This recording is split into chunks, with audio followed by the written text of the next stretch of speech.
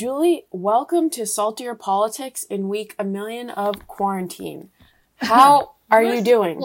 Quarantine. I've actually been out and about. I mean, I've been out and about in Florida, but I think the problem is with everybody being out and about here that the virus is growing and expanding. Right. So I have to say, we went up to, I have a house up in Massachusetts, which you've been to and you visited. And Massachusetts last week or 2 weeks ago finally started allowing outdoor dining. So we went and had dinner at a restaurant sitting outside last Friday, I want to say, last weekend.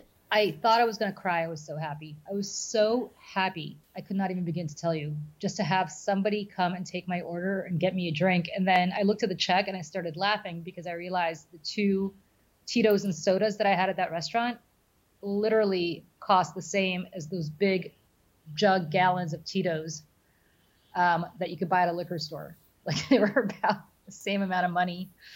And I thought to myself, oh my God, the sticker shock that people are now going to be experiencing when they see the markup that restaurants have put on liquor all these years is pretty funny. But it was so nice just to sit outside and have somebody get you a drink and a nice meal. And I've been cooking a lot at home. I've actually become a pretty adventurous chef in quarantine, but it was still so nice to have somebody get you something to eat that you're not good at making yourself.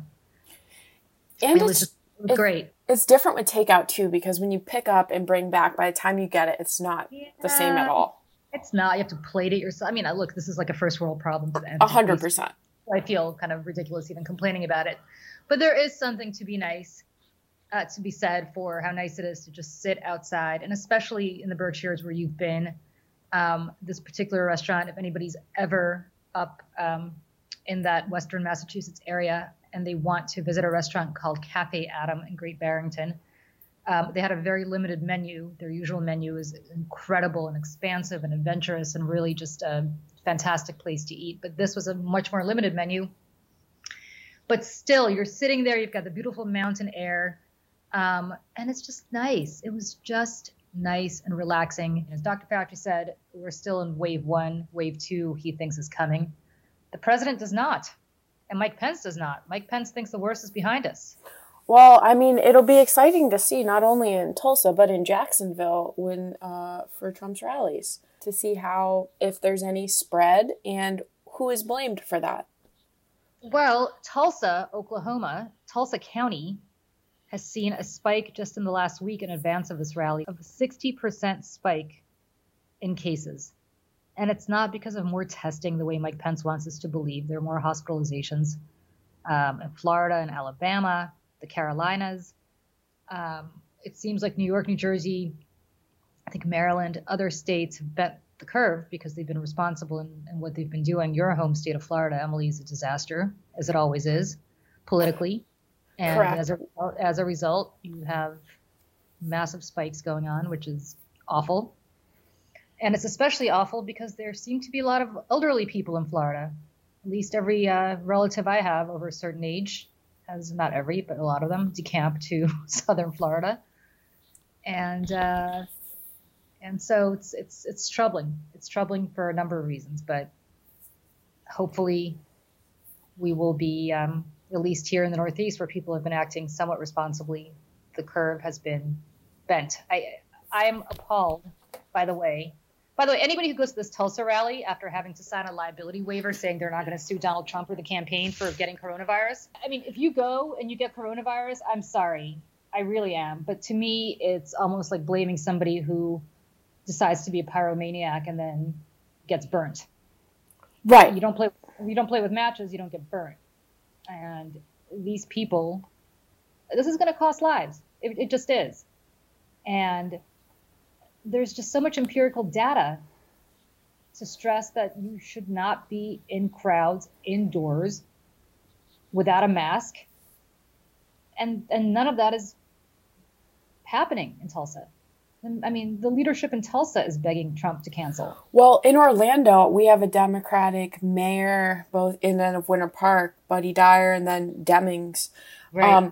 And they said under no circumstances will there be anything happening in Orlando. And it's also the local leaders protecting the citizens here, whereas Jacksonville is much farther north. It just is another, it's, I don't know if you read excerpts of the John Bolton book that came out this week. Oh, yes.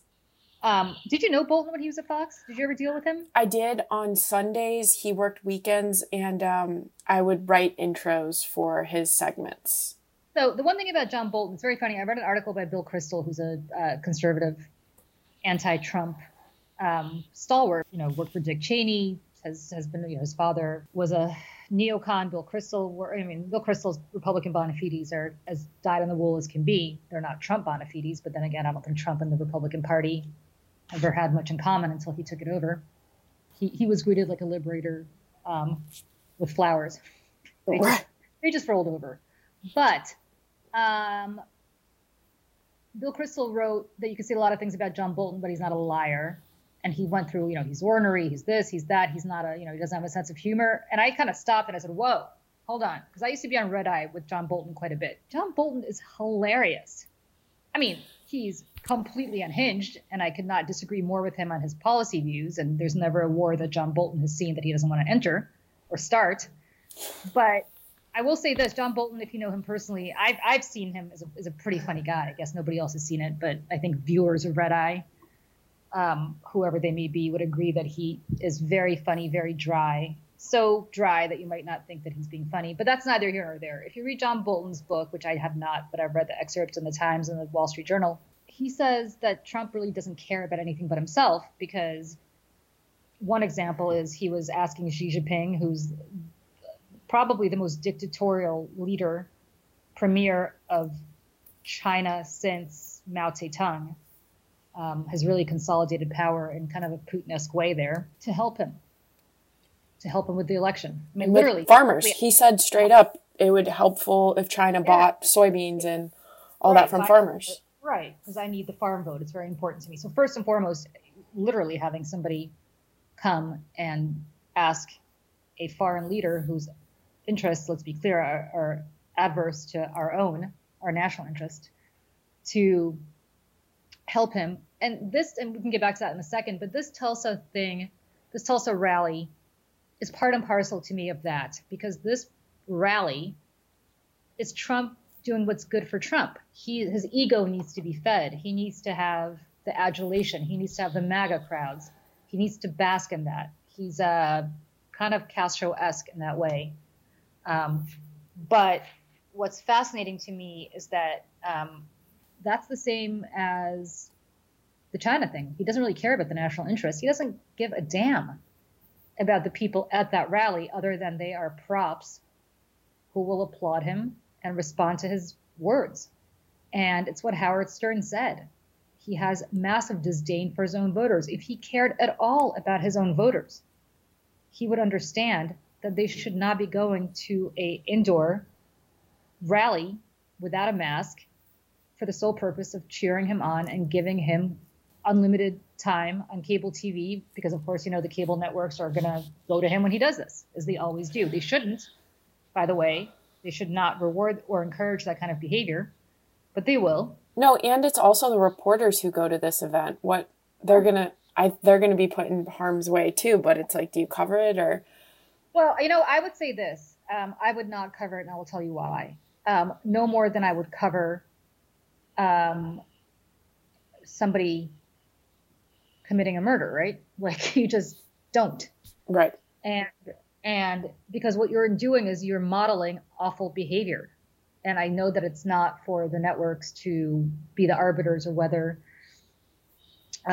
something is good behavior or bad behavior. They cover the news. However, this is truly putting somebody in harm's way.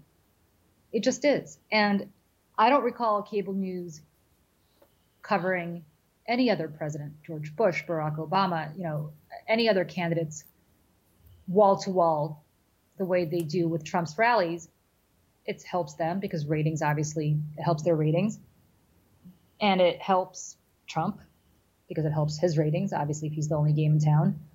But it's unhelpful, and it's irresponsible, and it's generally unhelpful. And again, if you are a Trump voter, consider the fact that he's acknowledging that you're going to be in harm's way. That's why he's making you sign a liability waiver. I have been involved in a lot of campaigns. I have been involved in organizing a lot of rallies.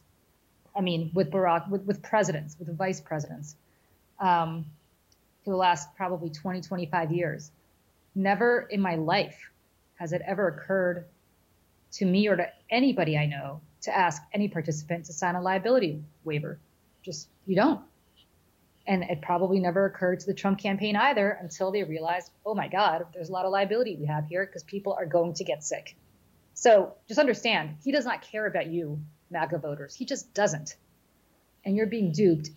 And Howard Stern was right. He has disdain. They are props and nothing more to him. He could not care less about people in Tulsa, Oklahoma, in the state of Oklahoma, or in the surrounding states. He disdains them. I think he just disdains anything that doesn't help him, because what really killed me was to see the putting off of the Uyghurs with concentration camps. God, and being okay with that and not having any immediate, like, even hesitation. Yeah. Taiwan. I mean, a democratic Taiwan. And look, the United States government has betrayed Taiwan going back to Richard Nixon. And there's something to be said for a closer relationship with mainland China, but not to the extent that Trump has tried to do, not by encouraging genocide of the Uyghur Muslims. But he's just uninformed. I mean, he's just uninformed, because Bolton also says that he actually asked if Finland is part of Russia. So my best friend in high school, her mother was Finnish. I cannot tell you, and of course I'm Russian, I cannot tell you how much of a hard swallow it was for her to have her daughter be best friends with a Russian. Obviously, she understood our history, understood we weren't Russian, but the Finns hate the Russians. The Russians have tried to invade Finland. They have. Finland has been colonized by Russian czars. I mean, this is, there's a long history of Finland being oppressed by Russians. And in 1940, the Finns actually, as part of World War II, the Russians, of course, try to annex part of Finland again, if not all of it. So the Finns hate the Russians. For Trump to not even note that history, or to not even understand, how do you think that Finland is part of Russia? Like, it's a country. Have you never heard of a country called Finland? Seriously. Like, is this man the president of the United States and he's never heard of an independent nation called Finland? I'm not suggesting that you know the history of the Finns and the Russians. No, but if you know just geography. I'm not even asking him to place it on a map, even though I think rudimentary education would dictate that you can locate Finland on a map. But let's say that you cannot locate Finland on a map. I'm not even going that far. You really don't know that Finland is an independent nation? Bolton has his own agenda, which is, of course, he's ticked off at the way he was treated. The one thing I will say for Bolton is you can call him a lot of things. You can't call him a patriot. Oh, no. It was he's putting it on the Democrats about not testifying. He just wanted to save it for his book. Yeah, and I'm like, that's just as self-serving as Trump does in a lot of ways. And that's probably that's a similar character trait that I think he's calling out in Trump. I hope his 2 million pieces of silver, which is the book advance that he got for the book, were worth it. But by the way, he said straight up that the crux of the impeachment matter, which is that Trump was suborning our foreign policy to help his narrative about Hunter Biden, was absolutely true. Well, if that's the case and you witnessed it, and you believe that the president did something that is impeachable, why in God's name would you not testify at the impeachment trial? There's only one answer. He wanted it for the book. And that is as self-serving and as disgraceful and as unpatriotic a thing as I can possibly imagine. I mean, imagine if John Dean had just said, I'm saving it for the book. I'm not going to cooperate with the Watergate investigators. It's just, especially John Bolton, who's been around a long time. And maybe John Bolton wanted to also save it because he understood that he still wants a future in the Republican Party and some future Republican administration. But even John Bolton has to be realistic enough to know that Trump has fundamentally altered the Republican Party and that he is dead as part of a future Republican administration as long as Trumpism infects the Republican Party. And I, for one, believe wholeheartedly if Donald Trump were to lose, Trumpism will still infect the Republican Party. And John Bolton's not a young man, and he will not live long enough to see a Republican Party that has returned to its rightful place as a center-right party. Well, or even not a center-right party, but as a party based in any principles whatsoever. I mean, it used to be the Republican Party actually had principles. They may not have been principles that I agreed with, but they had principles. Today, the only governing principle of the Republican Party is what is best for Donald Trump personally, for his business, for his children, for his ego. It is not what is best for the nation. So I sent you this op-ed by Michelle Goldberg earlier about the amazing decision, by the way, for LGBTQ rights. Do you think that because it was a conservative court, it was more impactful for the future and for the decision? I wanted to get your opinion on that, because was the whole Buck Gorsuch thing worth it as well for all of these people who voted for Trump and said, well, at least we're getting a conservative court? Well, this major decision here kind of just is either more salt in the wound. You know what's interesting to me? I thought it was a great op-ed. I thought she raised a fascinating point, which is that, look, I think the Republicans have made a lot of accommodation. Mitch McConnell, especially, people like that. I've made a lot of, actually, I shouldn't say that about Mitch McConnell. I think Mitch McConnell's only governing principle is what's best for Mitch McConnell. But I think a lot of otherwise well-meaning Republicans have said, you know what, we don't like Trump. We don't like what Trump stands for. We don't like his tone. We don't like his tenure. We don't really tenor and his tenure both. We don't like his politics. But we have a court, a Supreme Court, and a strong majority, and we would never have had Neil Gorsuch on the court if Hillary Clinton had been elected, and we certainly wouldn't have had Kavanaugh, and we should vote for Trump again because Ruth Bader Ginsburg is frail, and who knows how many more people a second-term Trump can appoint. I think that the one thing that Trump has done for his base that he's really delivered on, and look, Roe versus Wade is still the law of the land. I don't care how many pro-life justices you put on the court.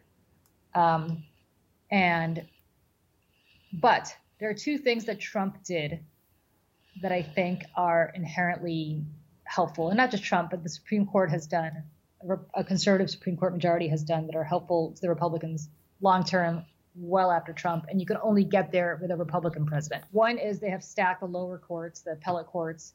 All Mitch McConnell is doing, I don't know if people realize this, because while they're not doing anything on the coronavirus anymore, while they're not doing anything for the states or for relief or for anything else, Mitch McConnell is like a automaton stacking the courts. That is what they're voting on in the Senate right now, nonstop, stacking the courts with conservative judges. And I think that's something that Republicans who care about this issue pay attention to. And in that sense, Trump has been more than worth it to them. Even if Gorsuch screwed them as they would have believe on this particular LGBT issue, they are getting 99.9% of what they want. They would never get that out of a Democratic president. The second thing a conservative court has done, which is worth it for them, is it has completely loosened any electoral responsibilities in the states, so that it used to be that southern states, for example, could not have done what Georgia did the last time around. Other states are doing, which is really disenfranchising minority voters. The Supreme Court has allowed voters to be disenfranchised time and time and time again. Who does that help? It helps Republican governors. It helps Republican senators. It helps Republican presidential candidates long after Trump is gone, by making it harder for especially communities of color and people without public transportation, or private transportation for that matter, poor people to vote. Well, who does that benefit? The Republican Party. So in that sense, I think Michelle Goldberg's point is well taken, but if I were a Republican, I would still think that Donald Trump is well worth it, and this court is well worth it. And more importantly, the lower courts that set so much of the precedent for this that the Supreme Court then has to obviously take up, because the lower courts are ruling on things all the time that help Republicans and help conservatives that never even get to the Supreme Court. And if they do, 9 times out of 10, the Republican majority, the conservative majority rules with those lower courts that Mitch McConnell has done a masterful job of stacking. Okay. So it's a great day for the LGBT community. I'm pleased that Gorsuch and Roberts, of course, is a George Bush appointee, but that Gorsuch ruled the way he did. I'm thrilled that he did, but on balance, they got more than they could have ever hoped for with this court. I wanted to bring up kind of a little philosophical discussion with it. So, do you think it's disingenuous of the GOP who disagree with Gorsuch's interpretation, where he considers under Title VII sex to include gay Americans and transgender Americans? For example, if you transfer that to the Second Amendment and you say, they considered to bearing arms an AK-47 and a Glock, those kind of guns, like those who, I guess, criticize this interpretation of sex, wouldn't it be good now to not criticize that way of looking at it, because that's what they're doing with the Second Amendment very much? Look, everybody's a hypocrite, right, when it comes to their pet issues. If you wanted to make an intellectual argument for something, you can make it. Right? If you're smart enough to actually try to make an intellectual argument, you can. There is enough data to fit whatever your worldview is on anything. You can always find it. Even COVID, right? It's obvious that COVID cases are rising in places where more people are not protecting themselves. They're not social distancing. They're not wearing masks. They're not abiding by the things that other governors in states have done that have bent the curve, like your governor in Florida. But I'm sure there's probably some Heritage Foundation, or I should just pin it on them. I'm sure there's some sort of quasi-intellectual argument you could always make for why that's wrong. It doesn't mean that I would agree with it or think much of the intellect making that argument, but you could always contort yourself into some position. If you want, look at the Republican Party. They have, including a lot of people that were previous never Trumpers who've contorted themselves, including some of my old colleagues at Fox, have contorted themselves into a rationale intellectually as to why Donald Trump is fine. He stands for everything they've espoused being against. Look at the evangelicals. Right. What in God's name, no pun intended, is Donald Trump representative of? He's done the opposite of pretty much all the 10 Commandments. His entire life is a violation of the 10 Commandments. Literally. He's got more support among white evangelicals than he does among anybody else. Why? Well, they have intellectualized in their own mind that he's, a messenger from God to bring about the courts that they want, or maybe it's end times that they want. God knows. I don't even know how they've intellectualized it. Okay, well, I wanted to bring up Lift Our Voices, because you had quite a popular text talking about the ABC News. And if you want to talk a little bit about that, because your text was, your tweet was, it's fascinating that so many news organizations, which are ostensibly dedicated to investigative journalism predicated on transparency, are so willing to cover up their own wrongdoing through the use of NDAs. It would sound to me like if you are a news organization that is predicated on people giving you proprietary information. Look at where the big breaking news stories have happened, right? If you're an investigative journalist, you are in fact getting people to talk to you that should not be talking to you, either because they're government whistleblowers. Look at the most famous the most investigative case of all. We go back to Woodward and Bernstein. And Deep Throat. Deep Throat turned out to be the deputy head of the FBI, the number 2 guy at the FBI. That guy should not have been, which is a federal agency. That guy should not have been talking to Woodward and Bernstein at all. But nevertheless, the Washington Post got him to do it. And I'm sure had he been discovered as the whistleblower, it would have been bad for him. And that's just one example. Daniel Ellsberg in the New York Times. All sorts of investigative journalism has been done because of whistleblower situations. And the New York Times, the Wall Street Journal, and the Washington Post today, when they have people inside the White House close to Trump leaking information that I'm sure that violates a lot of, the policies in the White House. Obviously, nobody's authorized to talk to the press unless they're officially authorized in any government agency. So it's striking to me that news agencies or purported news agencies insist on NDAs to prevent the truth from coming forward. And it's just amazing to me. I don't get it. And ABC is a prime example of that. ABC has done some groundbreaking investigative journalism. But there are obviously people who feel that they were subjected to a toxic work environment by a woman who worked there, and that they want to speak up, but they can't because they're bound by very stringent NDAs that prevent them from talking about it. That's awful, because if this were, I'm making this up, but if this were NBC News, ABC News would be doing its damnedest to get to the bottom of the story, as all news organizations would be. And it's just interesting to me that there are, I mean, it's not just Fox, it's not just ABC. NBC has NDAs, CBS, I mean, all of them. The New York Times, I think, probably has 1 or 2 NDAs with people who've left the organization. I don't know that. Actually, I do know that for a fact. Bloomberg, LP, we all know, has NDAs, and here's Bloomberg running a media organization. Again, how do you make the intellectual argument? We go back to the intellectual argument for this. How do you go back to the intellectual argument for this? Where, if people are just curious again, because we haven't talked about Lift Our Voices in a while, where can they go? Well, they can go to, thank you for saying that. They can go to liftourvoices.org. We actually have a bunch of exciting news coming out in the next couple of weeks on stuff that we've been working on and initiatives that we're doing. Please go to the website, liftourvoices.org, and contribute. No amount is too small. No amount is too large. Tax deductible, which is nice. Tell me more relevantly, it's Pride Month. Oh my gosh, Julie, I am so excited about this decision because I was so mad on the last Friday, when the Trump administration made the decision with DHS to ban a lot of transgender and to take a lot of the civil rights protections away from transgender Americans. So I was horribly angry. And then come this landmark decision from the Supreme Court that can protect my job and everybody's job in the LGBTQ community. It's amazing because, I forget who said the quote, like, not everybody gets married, but almost everybody works.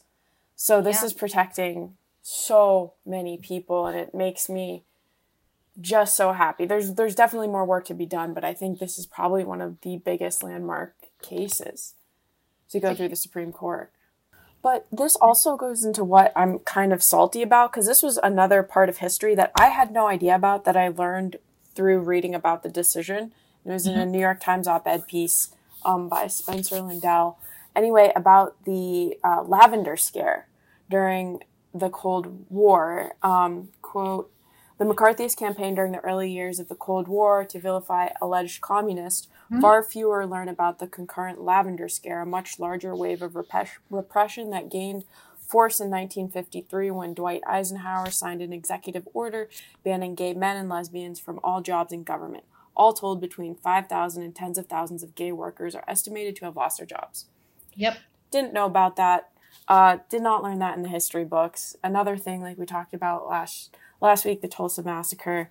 This is something I had no idea about. And I think the part that is upsetting for a variety of reasons is that people who are opposed to this are like, well, you're infringing on my religious beliefs, and I don't want to hire gay people to work against my religious beliefs. It used to be that it would be against your religious beliefs to have racial intermarriage, right? Yes. You can't discriminate against somebody based on their race. I go back to this. You can't discriminate against somebody based on their disability. And for the life of me, I don't get it. This is not a lifestyle choice. This is, you're discriminating against somebody based on the fundamental characteristic that they were born with. Right. Your gender, your sexual orientation, the color of your skin. None of that. I can no more decide to become, who was that woman, Rachel, whatever her name was? Dolezal, Rachel Dolezal. Yeah, who decided she was no longer white and she wanted to be black. Like, can't do it. I can no longer, you want to live as a black woman, that's different. But like, I can no more decide that I am a different race than I am, right? I can change religions, by the way. I can convert to a different religion. That's not a problem. But how do you tell? And by the way, I can no more decide tomorrow that I'm going to be gay. Like, I was born straight. Why is that okay? But discriminating against somebody who was born gay, not okay. Or that is okay, I guess, that discrimination. Why? Like, what? It's a fundamental thing that people don't get to choose. You don't get to choose how you're born. You know. I completely agree. What is making you salty this week? As if we haven't covered enough of things to be salty about. You know what's making me salty this week? John Bolton. Yeah. Making me salty. And we talked about it before. I just don't. It's so depressing. Actually, two things are making me salty. There's a case that came out. Newsweek broke a story about an alleged rape that happened in New Jersey. And the woman came forward. She came forward to state troopers. She went to the police. The police happened to be state troopers. State troopers believed her, arrested the alleged perpetrator. The prosecutor's office overruled the state troopers because this guy was allegedly the son of a very politically connected man. Basically, not only dropped the case, but if you read this Newsweek story and you believe what happened, and a lot of this is through depositions, so I assume people wouldn't perjure themselves under oath. The prosecutor's office basically told the victim, alleged victim, to drop the case, really pressured her to do that.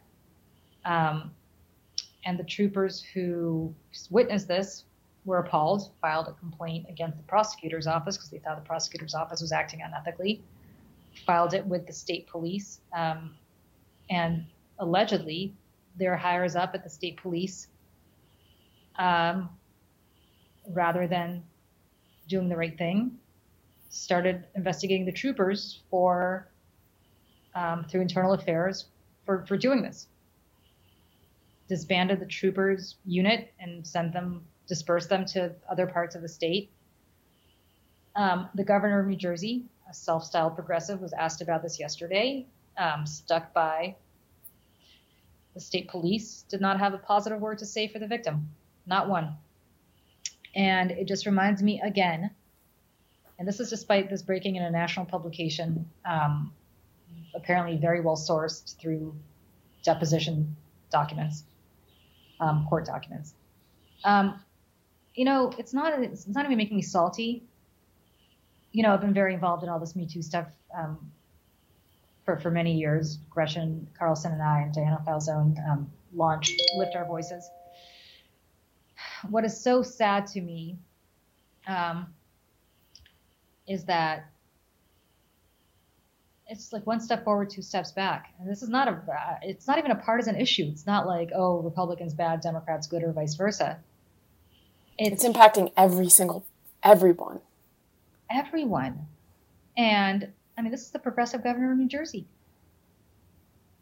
It's this is not the first time that he's sided with the men in his inner orbit and never had a nice word to say about any of the women who were victimized.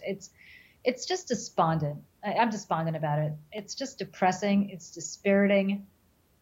It makes you think, God, we have so much work to do. You think about the Me Too movement and how much it's already done in the last few years. But you just realize how much further we have to go. As I'm sure people in the Black Lives Matter movement believe. You see these George Floyd uprisings and these George Floyd uprisings in a good way, these protests. People are talking about things they haven't really talked about. Public opinion is on the right side of history finally on this issue. And then you see another black man getting shot in Atlanta in a parking lot of Wendy's. Right. And I'm sure if you're somebody who's as intimately involved in the Black Lives Matter movement as I am in the Me Too movement, you kind of think, oh my God, we've come so far, but yet we have still so far to go. And that's exactly what I thought when I read that Newsweek story and heard the governor's comments yesterday. We have so much further to go. So it's not making me salty. It's making me just even more determined. Julie, I am right there with you. It's exactly like you said, like even with the gay rights, you're seeing all these Black transgender women killed. And it's like we're seeing all this movement and we now just can't be fired from work, but you're still seeing cover-ups of deaths and horrible killings and lessening the humanity of certain classes of people. And it's, we're going to do it. We're going to move steps forward, but sometimes it can be a lot. It's a lot. And You know, I say that as the mother of a kid, of a young kid. I think that's driving me crazy right now, because if you heard that ring, that is because his iPad is connected to my phone, and his friends have been FaceTiming him nonstop 24/7. And literally this begins at 6 o'clock in the morning and does not end until after I go to bed. And he's got a hopping social life. There we go. Wow. So on that note, he's not even here, by the way. So, and look, he's reminding you. He's reminding you, hey, Mom. It's not him. It's not him. It's all his friends. There's like 3 guys. Those rings, that was this third person. That was the same person. When I declined to take the call because it's ringing and it's interrupting this thing, he keeps calling back. Like, dude, get the clue. Like, don't call back. But right. Nevertheless, that's what being the mom of an 8-year-old boy is. Emily, when are you coming back north? Is that ever going to happen, or are we forever stuck? There we go again. It's definitely going to be in July, and when it is, we can properly get overpriced drinks and happily cheers. 100% getting drinks. I don't know if you could edit that sound out, by the way. Maybe you shouldn't, so people understand the nightmare that I've been living in since 6 o'clock every morning, not ending until. Oh no, we're keeping that in there. Okay. All right. Yeah. All right. Thanks, everybody.